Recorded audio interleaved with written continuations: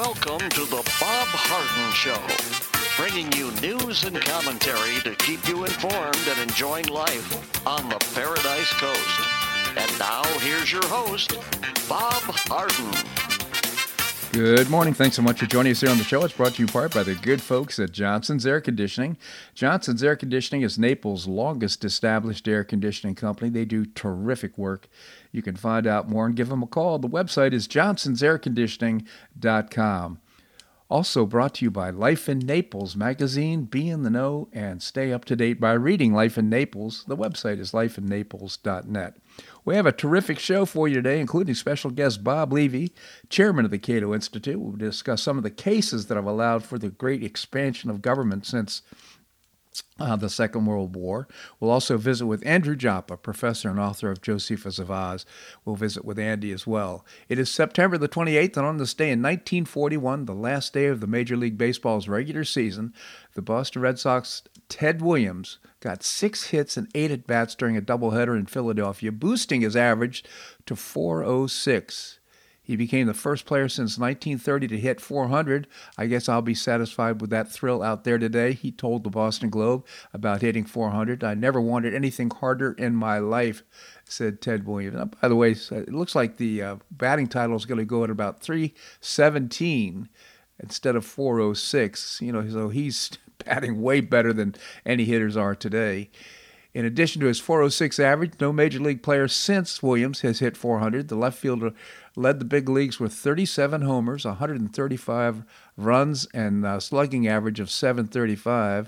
He was nicknamed the Splendid Splinter and the Thumper, began his big league career in the Red Sox in 1939. In 1942, Williams won the American League Triple Crown for the highest batting average, most RBIs, and most home runs. He won it again in 1947.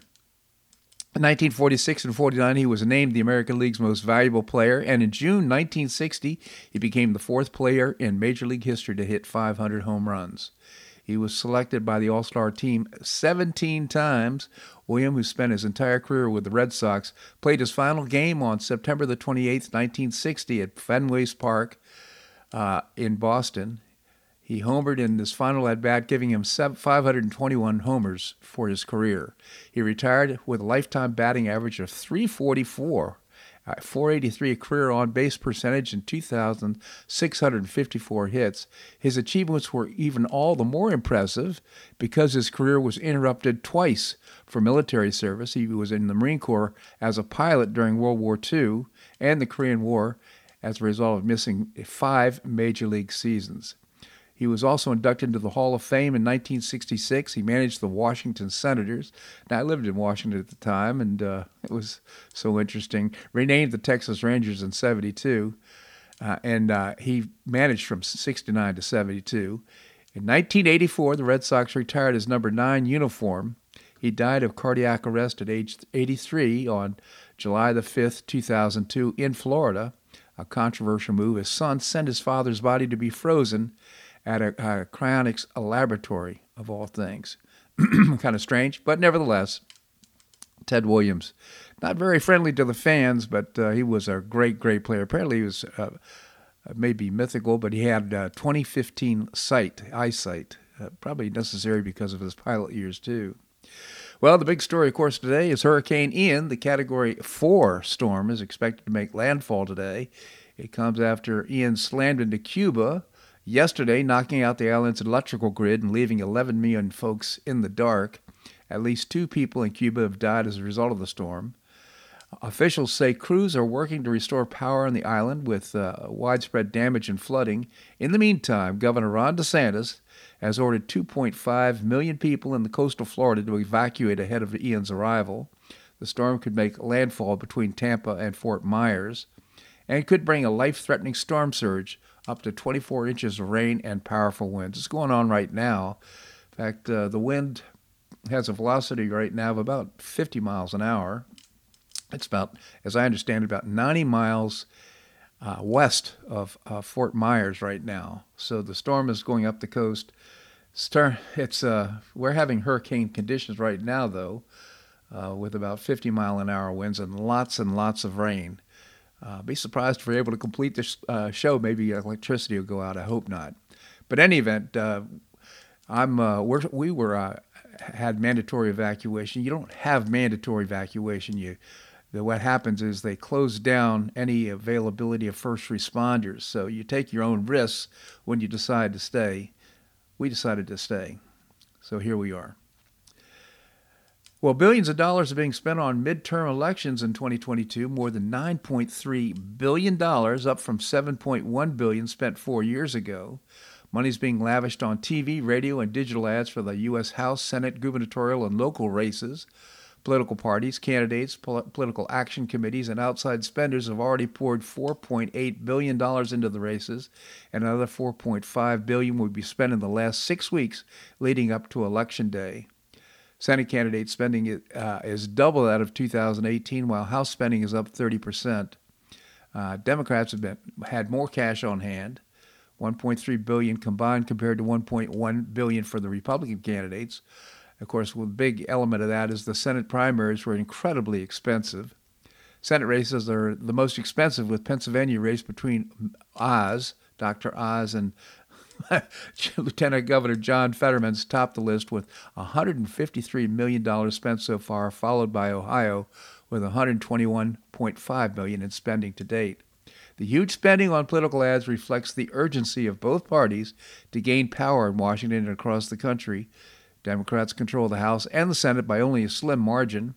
The Senate is 50-50, and right now it looks like Senator Warnock, Catherine Cortez from Nevada, and Ron Johnson of Wisconsin. Looks like the ones that are toss-up states. Democrats have a 9-seat majority in the House. That will certainly go away on November the 8th or January the 3rd. Republicans are favored by at least 5 seats and take control of the House in November.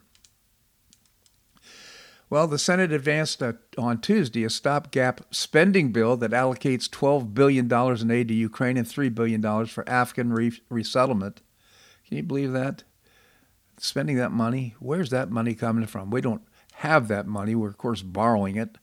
And how's that going to help the American people? The Senate voted to invoke cloture on the legislative vehicle for the continuing resolution to stopgap spending bill that would continue the funding of the federal government until December the 16th. Congressional lawmakers agreed to a deal that would provide another $12 billion to aid Ukraine, which would bring the total military economic resources provided to over $66 billion to Ukraine.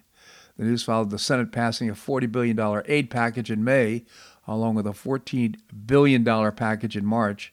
President Biden earlier this month asked Congress for an additional $11.7 billion in aid for Ukraine. So they seem to be jumping on board at his behest.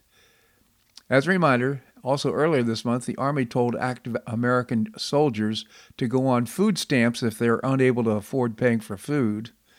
So food stamps for American soldiers and endless billions for Ukraine. This is our country right now. Unbelievable.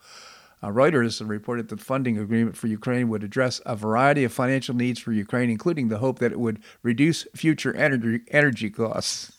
Oh, the irony of that. Meanwhile, the White House, which has been touting lower gas prices despite them being well over national average when Biden took office, has suddenly gone quiet. Well, of course, because the gas prices are going back up. Biden and Congress won't do anything to help American energy woes, but as long as Ukraine keeps showing a little leg, well, the political strip club patrons on the left and right will continue to shell out billions of dollars. Now that the Senate invoked cloture on this legislative vehicle for the CR, continuing resolution, the Senate will take up the bill for a future vote, full vote, later this week. After that, the House will vote on the bill, which will likely occur on Friday.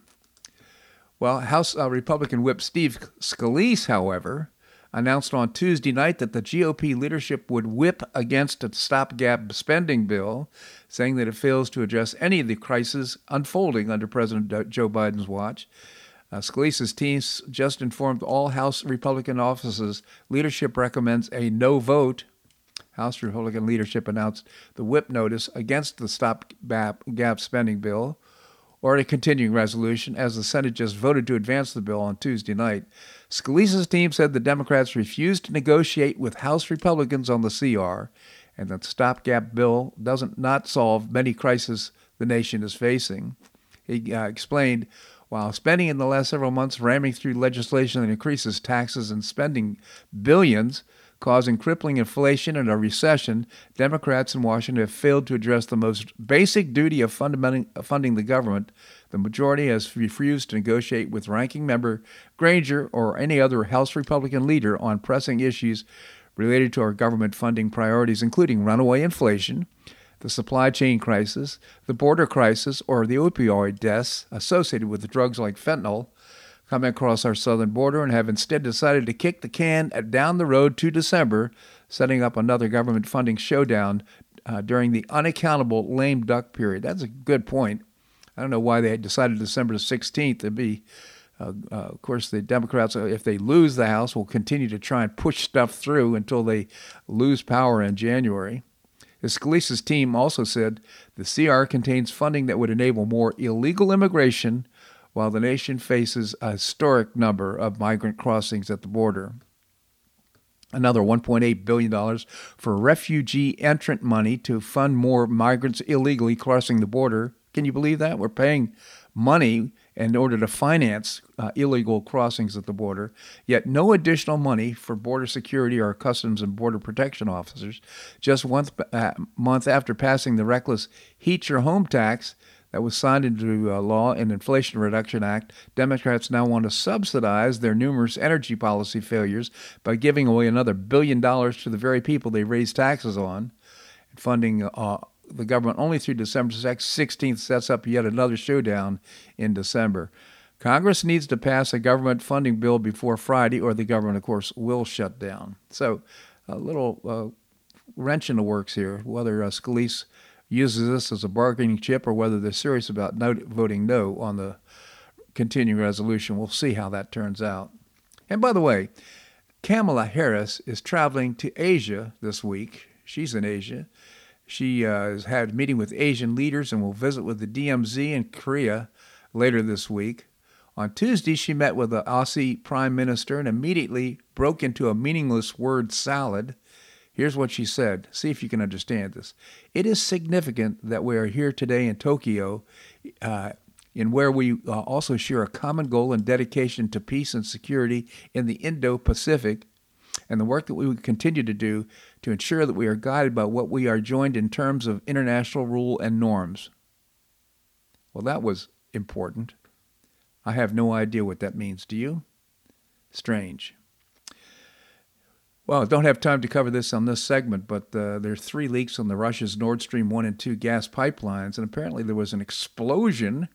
Sweden reported detecting explosions early Monday morning and Monday evening, with the morning one registering 1.9 on the Richter scale and the evening 2.3 on the scale. The pipelines are protected by a layer of steel reinforced by concrete. Well, apparently right now people are pointing their finger at Russia for doing this. But, our own president back in February basically said President Biden, if Russia invades, then there's no longer a Nord Stream 2. We will bring an end to it. But how will you do that exactly, since the project is in Germany's control? Biden said, I promise you we will be able to do that. So really perhaps suggesting that maybe he was responsible, the United States, for blowing up the Nord Stream 2. This segment of the show brought to you by the good folks at Johnson's Air Conditioning, Naples' longest established air conditioning company. The website is johnsonsairconditioning.com. Also brought to you by Life in Naples magazine. Be in the know and stay up to date by reading Life in Naples. The website is lifeinnaples.net. Coming up, Bob Levy, chairman of the Cato Institute. That and more right here on The Bob Harden Show on the Bob Harden Broadcasting Network.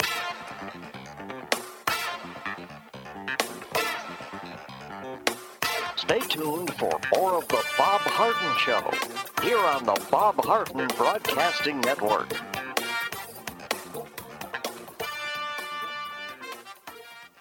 I'm Bob Harden, the host of the Bob Harden Show. One of my favorites for breakfast or lunch is Lulabee's Diner, providing great service, fabulous food, and a rockin' good time. Lulabee's Diner is a throwback to the 60s, complete with great music and a fabulous 60s decor. What I like best is a blend of great food, great value, and terrific service. Most of the friendly waitstaff has been part of Lulabee's for years. I enjoy the great choices for breakfast and lunch, and you'll find the menu has everything and anything to satisfy your taste. Lulabee's offers catering, party platters, lunch boxes, and more. Lulabee's Diner will quickly become one of your favorites for breakfast or lunch. No reservations are needed. Check out the website at lulabees.com and stop by Lulabee's Diner, open from 8 a.m. until 2 p.m. 7 days a week. Lulabee's Diner in the Green Tree Shopping Center at the corner of Immokalee and Airport Pulling Roads. Stop by Lulabee's Diner for fabulous food and for a forever cool rockin' good time.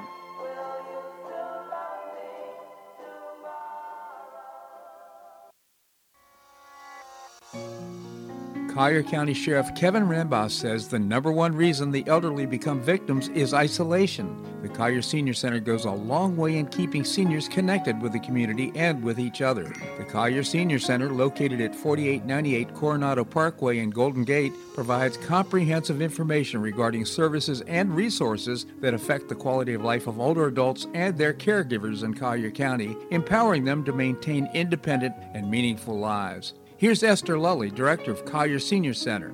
Everyone, every senior is welcome. There's diversity there. It's vibrant. It's a caring atmosphere. So there's a reason we offer the services and programs that we do. We want to help enrich the lives of senior members and provide support to their caregivers. Want to find out more? Visit collierseniorcenter.org. That's collierseniorcenter.org. Or call the Collier Senior Center at 239-252-4541. That's 252-4541.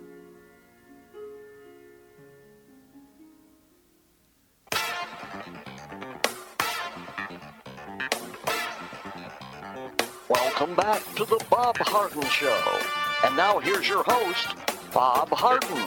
Thanks so much for joining us here on the show. It's brought to you in part by Gulf Shore Playhouse, bringing you professional New York-style theater at its very best. And you can find out more and get tickets by visiting the website gulfshoreplayhouse.org. Coming up, we're going to visit with Professor Andrew Joppa. Right now we have with us Bob Levy, chairman of the Cato Institute and constitutional scholar. Bob, thank you so much for joining us. Great to be with you, Bob. Thank you, Bob. How are you holding up in the storm? Well, we're in Naples, of course, and trying to get out of here. I have to get to an event in South Carolina. So far, it's been a no-go, but I'm trying some other options. My goodness. Well, good luck with that. So let's talk about what's the Supreme Court major cases since the New Deal, especially those that essentially rewrote the Constitution and paved the way for vast expansion of the federal government, way more than our founders had in mind. Let's start off with the taxing power. Chief Justice Roberts held that Obamacare's penalty for not buying health insurance was really a tax. On that basis, the Supreme Court said Obamacare is constitutional. What's the constitutional basis for the taxing power? Yeah, Chief Justice Roberts held that the individual mandate to purchase health insurance under Obamacare was authorized by Congress's power to lay and collect taxes to provide for the general welfare. That's what it says in the Constitution. So this was tested way back in 1937 in a case called Helvering v. Davis. And the issue there was the Social Security Act, whether it was constitutional. And that case established that taxes can be imposed for just about any purpose that allegedly serves the general welfare, presumably including the subsidization of insurance companies so they could afford to cover pre-existing conditions under Obamacare. So you have to think like a judge. The Helvering case wasn't about whether Social Security is a good idea or actuarially sound. It was whether there's a provision in the Constitution that authorizes the government to impose a retirement system. And the proponents pointed to this taxing power, and they cited the earlier battle between Hamilton and Madison. Hamilton's view was that the power to tax to provide for the general welfare is extra power over and above Congress's other enumerated powers. Madison disagreed. He said that can't be because everything is, you could characterize it as providing for the general welfare. So Hamilton's idea would eviscerate the notion of limited government. And Madison even went a step further. He said not only is this taxing power not an extra power, it's a restriction on Congress's other power. And what it really means is that in carrying out its other powers, Congress has to do so in a manner that promotes the general welfare and not the welfare of what Madison called factions and what we today we call the special interests. Right. Well, in a nutshell, the Supreme Court said Hamilton wins and Madison loses. And the federal government, using the taxing power, could compel everybody to provide for their own retirement, or for that matter, to buy a health insurance policy under Obamacare. Yeah, crazy. So did the Obama administration rely on the argument that Obamacare was authorized under the taxing power? Interestingly, they didn't. That's what they won on, but they didn't argue that. Only one of the 8 federal courts that had ruled on Obamacare embraced this taxing power logic. Even the administration dismissed that logic and gave it little attention in its briefs. And there were lots of reasons for that. The purpose of a tax is to generate revenue. The purpose of Obamacare's insurance mandate was to force people to obtain health care coverage. And if the mandate worked perfectly, it would raise no revenue, zero. Right. And second, Congress had written tax in an earlier version of the Obamacare statute, and it changed the word to penalty in the final version. And they used tax elsewhere in the bill to describe other sources of revenue. So, Congress knew how to specify tax when that's what they meant. And the text of this statute cited the Commerce Clause and not the taxing power as its constitutional authority. So apparently, Congress didn't want the scrutiny that attaches to these multi-billion-dollar tax increases, especially after Obama himself had repeatedly called this assessment a penalty and reminded voters of his promise not to impose any new taxes on the middle class. But with a wave of the wand by Chief Justice Roberts, this unconstitutional penalty somehow morphed into a constitutional tax. It makes you wonder if words mean anything. Yeah, that's exactly right. So did Chief Justice Roberts conclude that the taxing power is effectively unlimited? No, he didn't. He concluded that there's no mandate to buy health insurance, just a tax that offers you an option. Either you can buy the health insurance or pay the tax. So according to his logic, nobody's forced to buy health insurance. And then he went a step further. He said, suppose the tax crosses some threshold and it's set at such a high rate that it leaves you no option. At that point, nobody would pay the tax, and its purpose would then be to force people to buy health insurance, and it would be purely punitive and no longer qualify as a tax. So the taxing power had this built-in limit. It's just that Obamacare's tax was too small to cross the limit. If Roberts had upheld the mandate under the Commerce Clause, like the government wanted, then the power would have been unlimited. Now, these limits on government, if they're stretched, I'd rather have them stretched under the taxing power than under the Commerce Clause, because the taxes are politically toxic, and that limits their use. And the taxing power imposes monetary burdens when you do something wrong, such as not buying insurance. The Commerce power can impose prison when you do something wrong, like, for example, smoking marijuana. So didn't the Obama administration originally claim that Obamacare should be upheld as a regulation of interstate commerce? Indeed it did, and the federal mandate to buy a private product was unprecedented and untested in the courts. And when it was proposed by Hillary, in the context of Hillary Care back in 1994, the CBO wrote, and this is a quote, "The government has never required people to buy any good or service as a condition of lawful residence in the U.S. And yet, that's precisely what Obamacare was doing. But, said the opponents, where in the Constitution does it say Congress can do that? According to the administration, the answer was the Commerce Clause, the power to regulate interstate commerce. Isn't that interesting? So what has the court said about regulating under the Commerce Clause, and how did Obamacare fit into that picture? Well, first we have to define a couple of terms. What's commerce? It's the exchange of products, buying and selling. But there's also an economic act that may affect commerce. That's much broader than just buying and selling. It might include, for example, farming or mining or manufacturing, which is not buying and selling, but that does affect commerce, or distributing goods or consuming goods. Mm-hmm. So if you think it's self-evident that the commerce power extends only to activities that involve commerce, that is buying and selling, then you haven't been following the Supreme Court over the past 7 decades. And there was this infamous case that we've talked about before, Wicker v. Filburn, which laid the groundwork to expand the Commerce Clause beyond regulating commerce to regulating all of these economic effects, acts that affect commerce. So, as we've discussed, Filburn grew wheat for his own family and for his farm animals. He didn't buy it and sell it.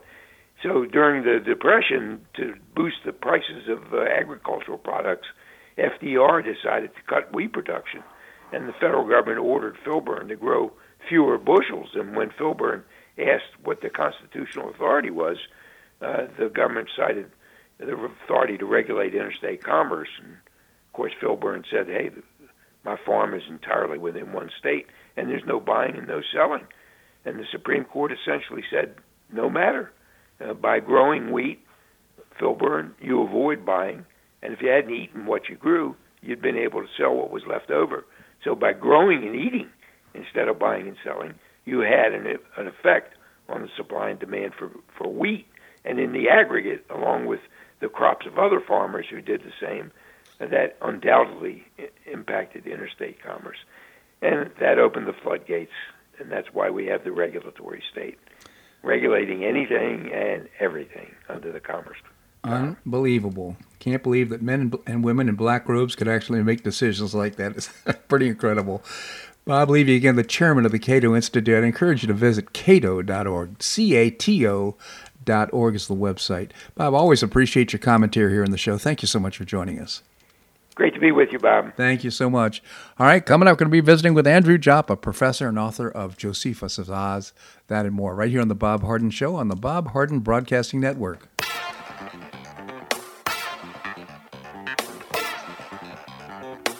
Stay tuned for more of The Bob Harden Show here on the Bob Harden Broadcasting Network.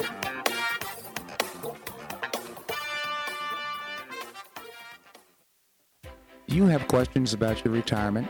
Ameriprise Private Wealth Advisor Jason Nardella with Nardella Financial Group, a private wealth advisory practice of Ameriprise Financial Services, LLC, can help.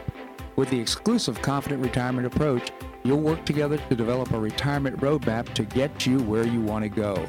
Call Nardella Financial Group today at 239-325-1041. That's 239-325-1041. Office is located at 9015 Stratistel Court, Suite 103, Naples, Florida.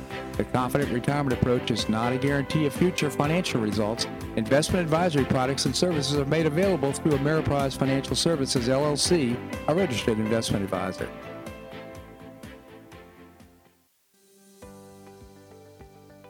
Finish what you started with the Hodges University Wheel. You can complete your bachelor's degree in as little as 1 year with your previously earned credits. It's a customized bachelor's degree in organizational management. Learn about and apply the business, management, and leadership skills you need to advance your career. You can get unmatched educational experience with classes held once a week on campus in Fort Myers, in Port Charlotte, or Naples. You'll be immersed in classes taught by professors with real-world experience in the areas of business, management, and leadership. This degree can be applied to all areas of professional career. Learn more by calling 239-938-7700.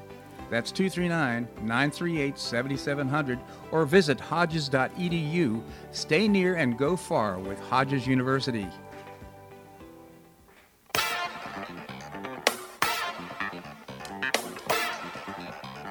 Welcome back to the Bob Harden Show. And now here's your host, Bob Harden. Thanks so much for joining us here on the show. It's brought to you in part by the Foundation for Government Accountability. terrific programs and policies to get able-bodied folks off of welfare and back to work. You can find out more by visiting the website, thefga.org. We have with us Professor Andrew Joppa, professor and author of Josephus of Oz. Andy, thank you so much for joining us here on the show. Good morning, Bob. So have you battened down the hatches? Are you safe today? I'm sorry? Have you battened down the hatches? Are you safe today with the hurricane? My wife and I have been battening down the hatches for almost a week and a half. I mean, she's a great anticipatory hurricane watcher. I mean, if there's a storm coming off the coast of Africa, she is getting the lights and batteries out already. Outstanding. Well, hope you stay safe. Any comments at all about the storm? Well, you know, I typically start out with good news on your show. I'm going to forego that because it's inappropriate. There's so many of our neighbors that are in imminent danger. This is a storm larger than Charlie by all estimation. The last ground reading of the power of the storm, 155 miles an hour, approaching a Cat 5. The upper winds measured at over 200 miles an hour. It is the equivalency of a Cat 1 or 2 tornado. So this is a storm that is perhaps unparalleled. I hope these lines right now where they're anticipating landfall and in Port Charlotte perhaps are wrong. We in Naples, we're going to have some heavy wind. I'm looking out my window right now getting gusts that look like 50 or 60 perhaps miles an hour, hard to gauge. But this is a serious event. It's actually, Bob, if I might, it's all that's on my mind right now. Really? So it's interesting. It's about 90 miles west of Fort Myers right now. So it looks like it's not good. We're going to have a tropical storm situation here in the Paradise Coast, but it's going to have to gain a lot of speed in order to get up to 140 or 50 miles an hour. Well, I mean, it's sitting right now at 155 measured.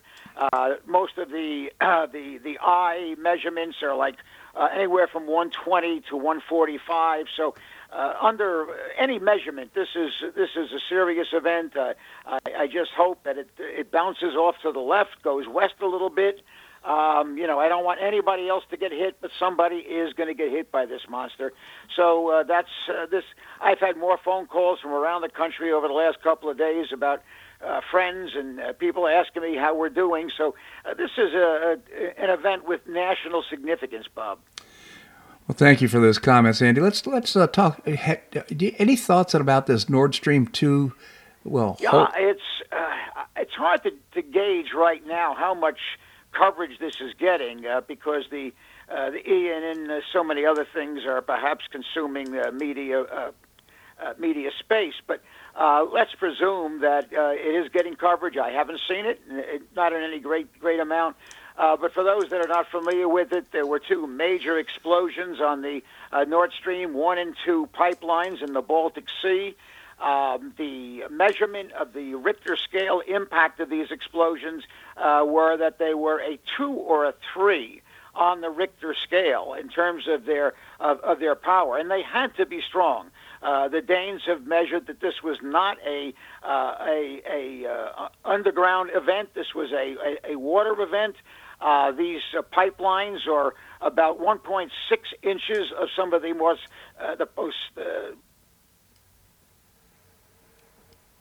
Andy, are you there? I think we may have lost Andy. This probably is an appropriate time to take a commercial break, and we'll see if we can reconnect with Andy. We're going to do that and more right here on the Bob Harden Show on the Bob Harden Broadcasting Network.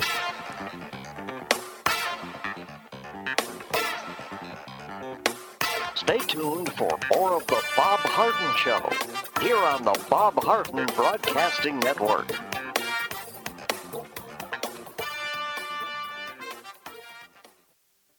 Do you have questions about your retirement? Ameriprise Private Wealth Advisor Jason Nardella with Nardella Financial Group, a private wealth advisory practice of Ameriprise Financial Services, LLC, can help. With the exclusive Confident Retirement approach, you'll work together to develop a retirement roadmap to get you where you want to go. Call Nardella Financial Group today at 239-325-1041. That's 239-325-1041. Office is located at 9015 Stratistel Court, Suite 103, Naples, Florida. The Confident Retirement Approach is not a guarantee of future financial results. Investment advisory products and services are made available through Ameriprise Financial Services, LLC, a registered investment advisor.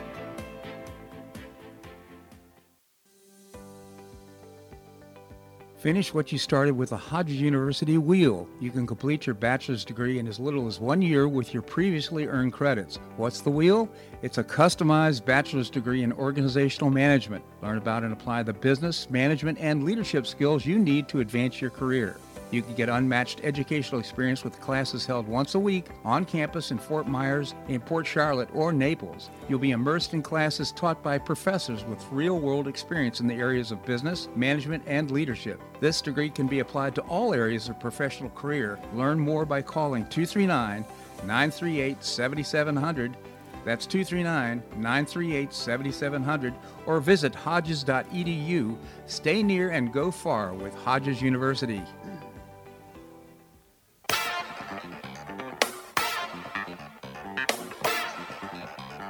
Welcome back to the Bob Harden Show. And now here's your host, Bob Harden. Thanks so much for joining us here on the show. We're providing you news and commentary rooted in a commitment to individual liberty, personal responsibility, limited government, and the rule of law. We continue the conversation with Andrew Joppa, professor and author of Josephus of Oz. We're right here in real time in hurricane season. And hey, Andy, I guess you lost power? Good to be back with you, Bob. Yeah, as we were talking about Nord Stream, and my power went out. It blinked a few times, then went out completely. And FPL is apparently on the job, and the power came back up. So I know they station a lot of their operatives at key sites. So maybe we can perhaps avoid long-term power outages. And in my case, it was about 30 seconds only. So I'm optimistic that they've got this under control, although the full impact certainly has not hit yet. Before we were cut off, I was talking about Nord Stream and the tremendous explosions that took out Nord Stream 1 and Nord Stream 2. Talking about the strength of these pipelines. They're like 1.6 inches of solid steel, surrounded by about 2 inches of some of the most sophisticated concrete in the world. I mentioned that the Danes had measured the impact of these explosions as 1.2 on the Richter scale. Now, the issue becomes one of who would have done that, who could have done it. And of course, the first response from much of the European community is Russia blew up their own pipelines. Now, certainly it's a possibility. It may be in some way a warning shot from Russia about the implications of what it means to lose Russian natural gas. On the other hand, and this is not something I'm supporting in terms of my position, but it's been reported that American ships were in the Baltic prior to the explosion. So it's hard to say. I just think it's one of these events, Bob, with enormous implications, unknown implications, and we'll have to see how it unfolds. But it's a very significant event in my estimation, Bob. Yeah, and back in February, the president of the United States had said, well, look, if Russia invades Ukraine, there will be no more Nord Stream 2 pipeline. And the reporter said, well, how's that going to happen? He says, believe me, just trust me. It's not going. There's not going to be a Nord Stream. So it indicates to me that perhaps there was an intent by the United States, if not an execution, of the explosions that had happened at the pipeline. Well, if this was a court of law and this was a murder trial, what you just cited would have been an admission of potential to commit a crime. Whether or not we did or not certainly is unknown. Do I think we could? Absolutely. If we felt in the federal bureaucracy that blowing up Nord Stream 1 and 2 would be damaging to the Soviet Union. I'm going back in time here. Yeah. My television just came back on, so got some noise here. I think it's possible we could do this.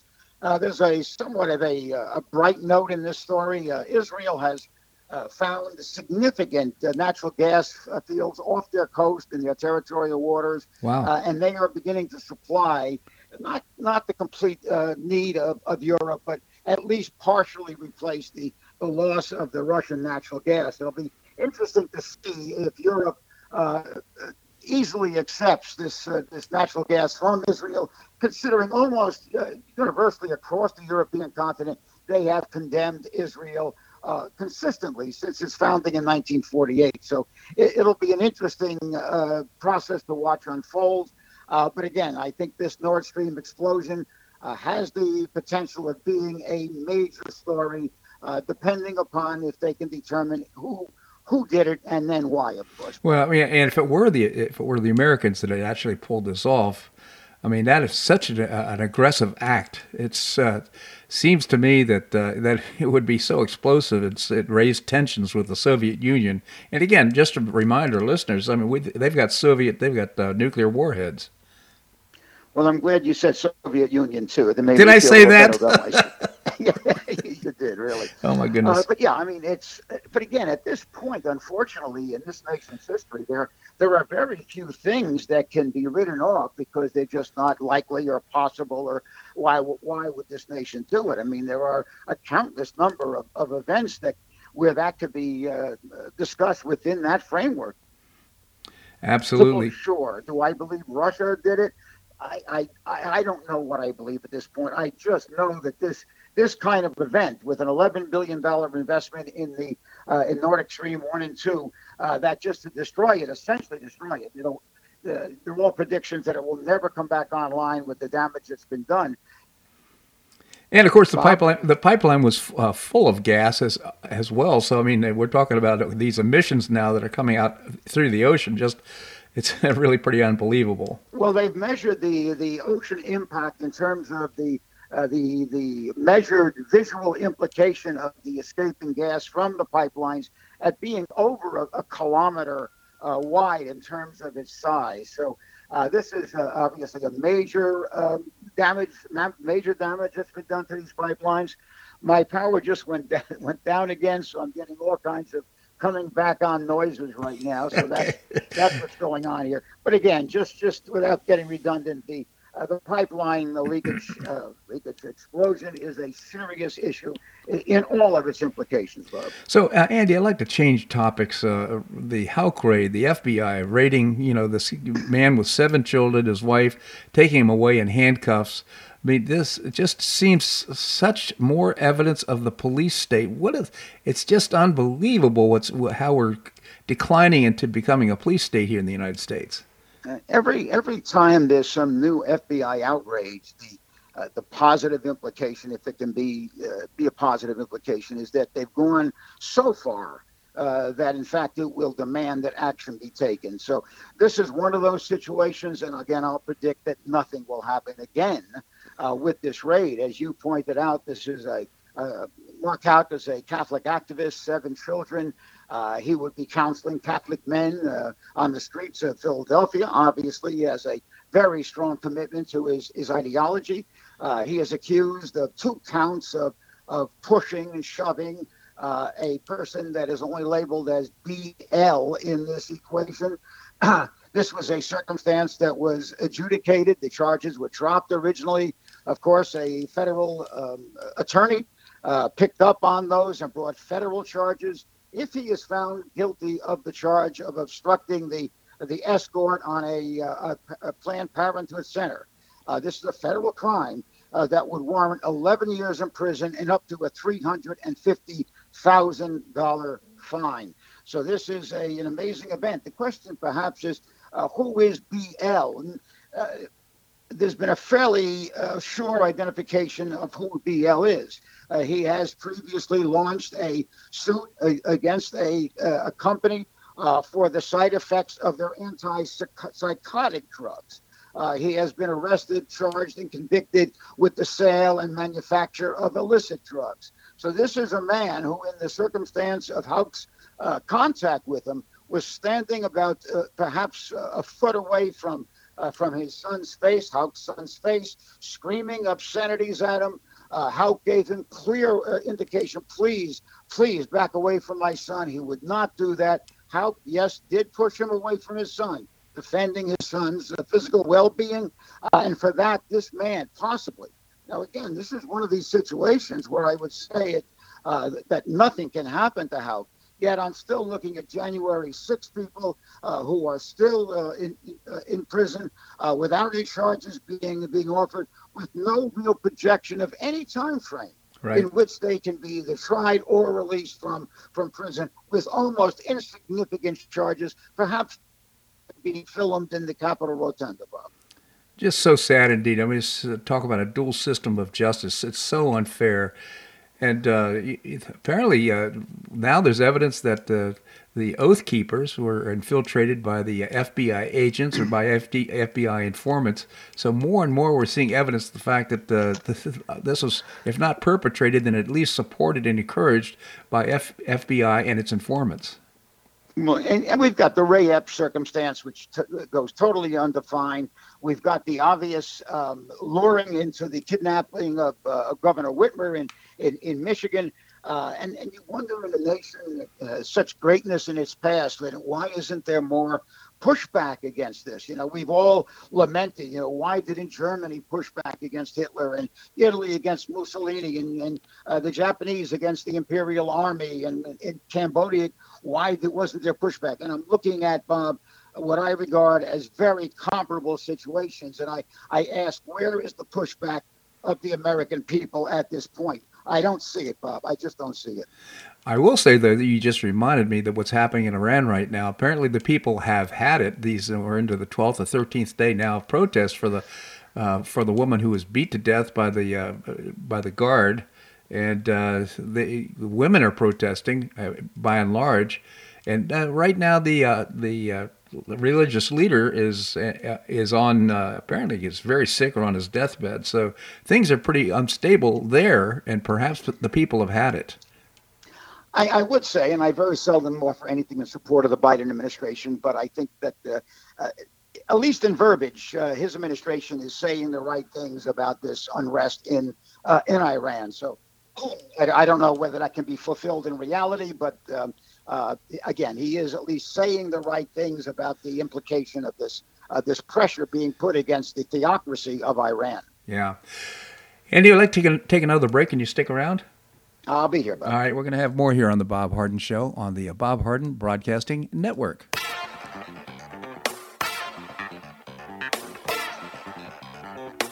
Stay tuned for more of the Bob Harden Show here on the Bob Harden Broadcasting Network.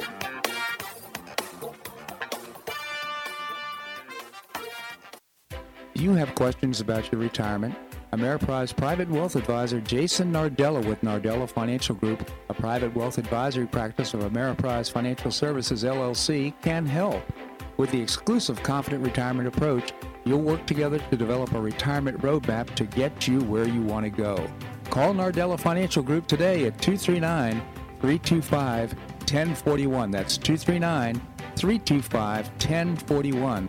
Office is located at 9015 Stratistel Court, Suite 103, Naples, Florida. The Confident Retirement Approach is not a guarantee of future financial results.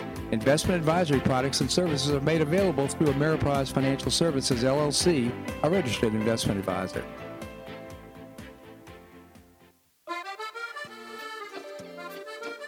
Blue Provence Restaurant is a favorite dining destination for many Neapolitans, including Linda and myself. Blue Provence, located in a historic building in the heart of Old Naples at Creighton Cove, offers a mix of French bistro cooking with bold, fresh Floridian flavors. Experience award-winning cuisine at Blue Provence and enjoy one of Florida's most extensive, eclectic, and fun wine cellars. Dining your choice of the popular Eat-In Bar, the intimate Courtyard Garden, or the beautiful Provencal Caribbean Dining Room. Enjoy a wonderful and memorable evening in a casual and relaxed atmosphere that includes a taste of Provencal hospitality. Blue Provence is open 7 days a week, all year round.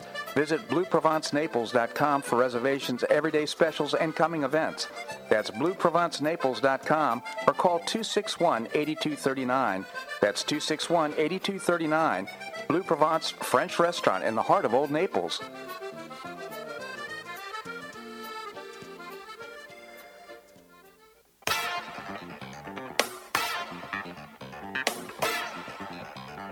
Welcome back to the Bob Harden Show.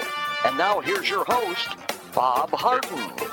Thanks so much for joining us here on the show. I really appreciate your tuning in right now. Hope you're safe. The hurricane, of course, is coming just 90 miles west of Fort Myers, and it's slow moving, but it is powerful, as our guest, Andrew Joppa, pointed out before. Andy, again, thank you so much for joining us here in the show. Good to be with you again, Bob. Thank you, Andy. So we've got the midterm elections coming up. We've got all this information right now, things that are going on with regard to FBI, the inflation, recession, you name it. What are your thoughts? Well, I would just like to extend from our previous discussion on the FBI and perhaps the Department of Justice and ask any reasonable person, would those departments, with the FBI and the Department of Justice and all the other associated federal agencies who are involved with some of the most outrageous activities that we've ever seen, would they hesitate to become deeply involved with creating voter election fraud in the midterms? I think the answer to any reasonable person must be, obviously, they would become involved and are going to become involved. I am concerned that there seems to be so little significant awareness of what I just said.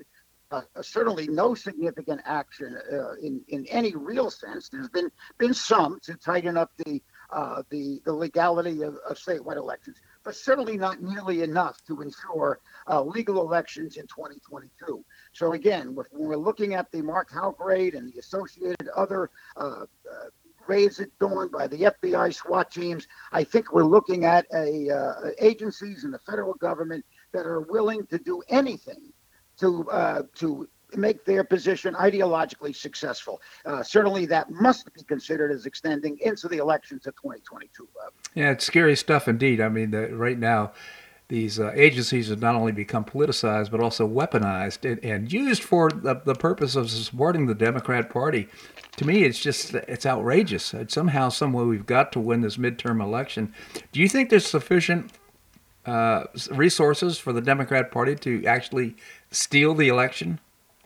Well, I don't think they will go after the totality of the elections. I think they'll go after anything that they regard as vulnerable. I think it's going to be difficult for them with fraud to hold on to the House. Not impossible. I think we'll see probably the majority of their activities in terms of the Senate races, where if they can just hold a majority or a slim majority being equal with the Republicans, I think we're certainly going to see that. You know, any party that is willing to run Fetterman in Pennsylvania is willing to do anything else. We're looking at such outrageous positioning of their candidates and the actions of the government to this point that, and again, I don't want to become unduly pessimistic about this, but certainly I think we're going to see the actions I previously described.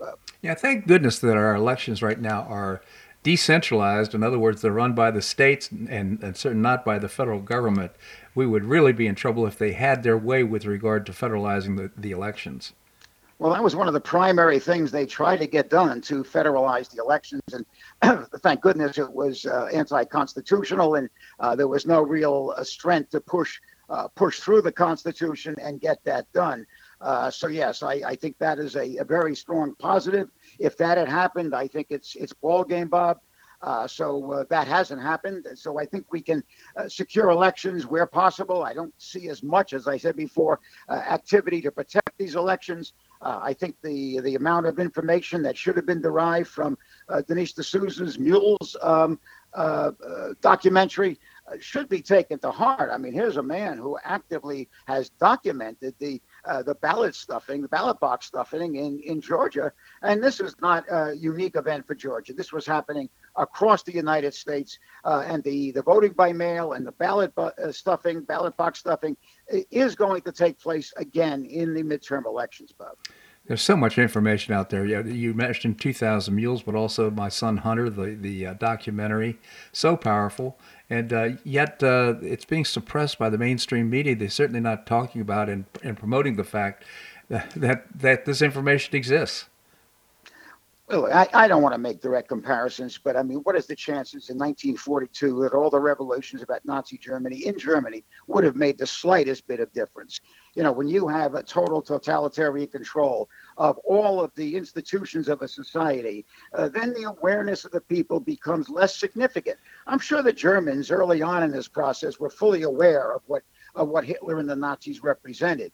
But again, as the process unfolds and there's complete control being exercised, then that ability to actually impact becomes reduced. And I think Bob, unfortunately, we're almost in that situation right now. Sad commentary indeed. Before I let you go, Andy, any thoughts about the Russian President Vladimir Putin granting full Russian citizenship to Edward Snowden? Nothing dramatic. I mean, Snowden has become a marginal hero in my mind. I know he's not for most Americans, but I think anything that would penetrate the wall of silence as it pertains to the monitoring of Americans has to be at least seen as a good thing. It's hard for me to support Snowden being in a top secret classification and violating that classification and his oath of office. I understand everything that I'm saying here. Yet, on the other hand, if it doesn't happen that way, if it doesn't happen with the Snowdens, the Assanges, the whistleblowers in the FBI, I don't know how it will happen, Bob. Right. So I think it's got to happen in this manner, and I think Snowden was perhaps one of the early people penetrating the wall of silence in the federal intelligence agencies, Bob. Right. I think, in my opinion, he made a great contribution to American society by revealing the secretness and the dirty tricks of the deep state. On the other hand, he did violate law, and he should be brought to justice. It won't happen now because right now, Vladimir Putin has brought him into Russian citizenship. It makes me wonder if perhaps he could be drafted, sent to Ukraine. Well, everybody else is at this point, so why not Snowden? Huh? If we talk about Ukraine, again, it's this ongoing human slaughter, the infrastructure slaughter in Ukraine. It doesn't seem to have a measurable end game for either side at this point. As I mentioned last week, I do not think, as long as Putin stays in power, I do not think he's going to allow Russia to lose this. Whether he can win it or not is another story, but I do not think he'll allow Russia to lose the battle with Ukraine.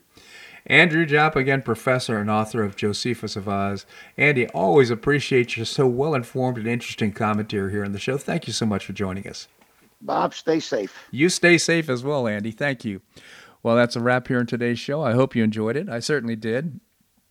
We have great guests for tomorrow's show, including Keith Flaugh, co-founder of the Florida Citizens Alliance, focusing on education, public education here in Florida, and school choice. Michael Cannon is the Director of Health Policy Studies at the Cato Institute. Seton Motley, the founder and president of Less Government, and the former mayor of Naples, Bill Barnett, always outspoken on what's happening here locally. I always appreciate your comments on the show. You can send me an email at bobharden@hotmail.com, bobharden@hotmail.com. Also, if you enjoy the show, tell your friends. Let them know, because that supports our advertisers who support the show. Couldn't do it without them. I hope you make it. Please stay safe. We've got some real dangerous conditions here, including a storm surge and all kinds of things. So do stay safe here on the Paradise Coast or wherever you are. Namaste.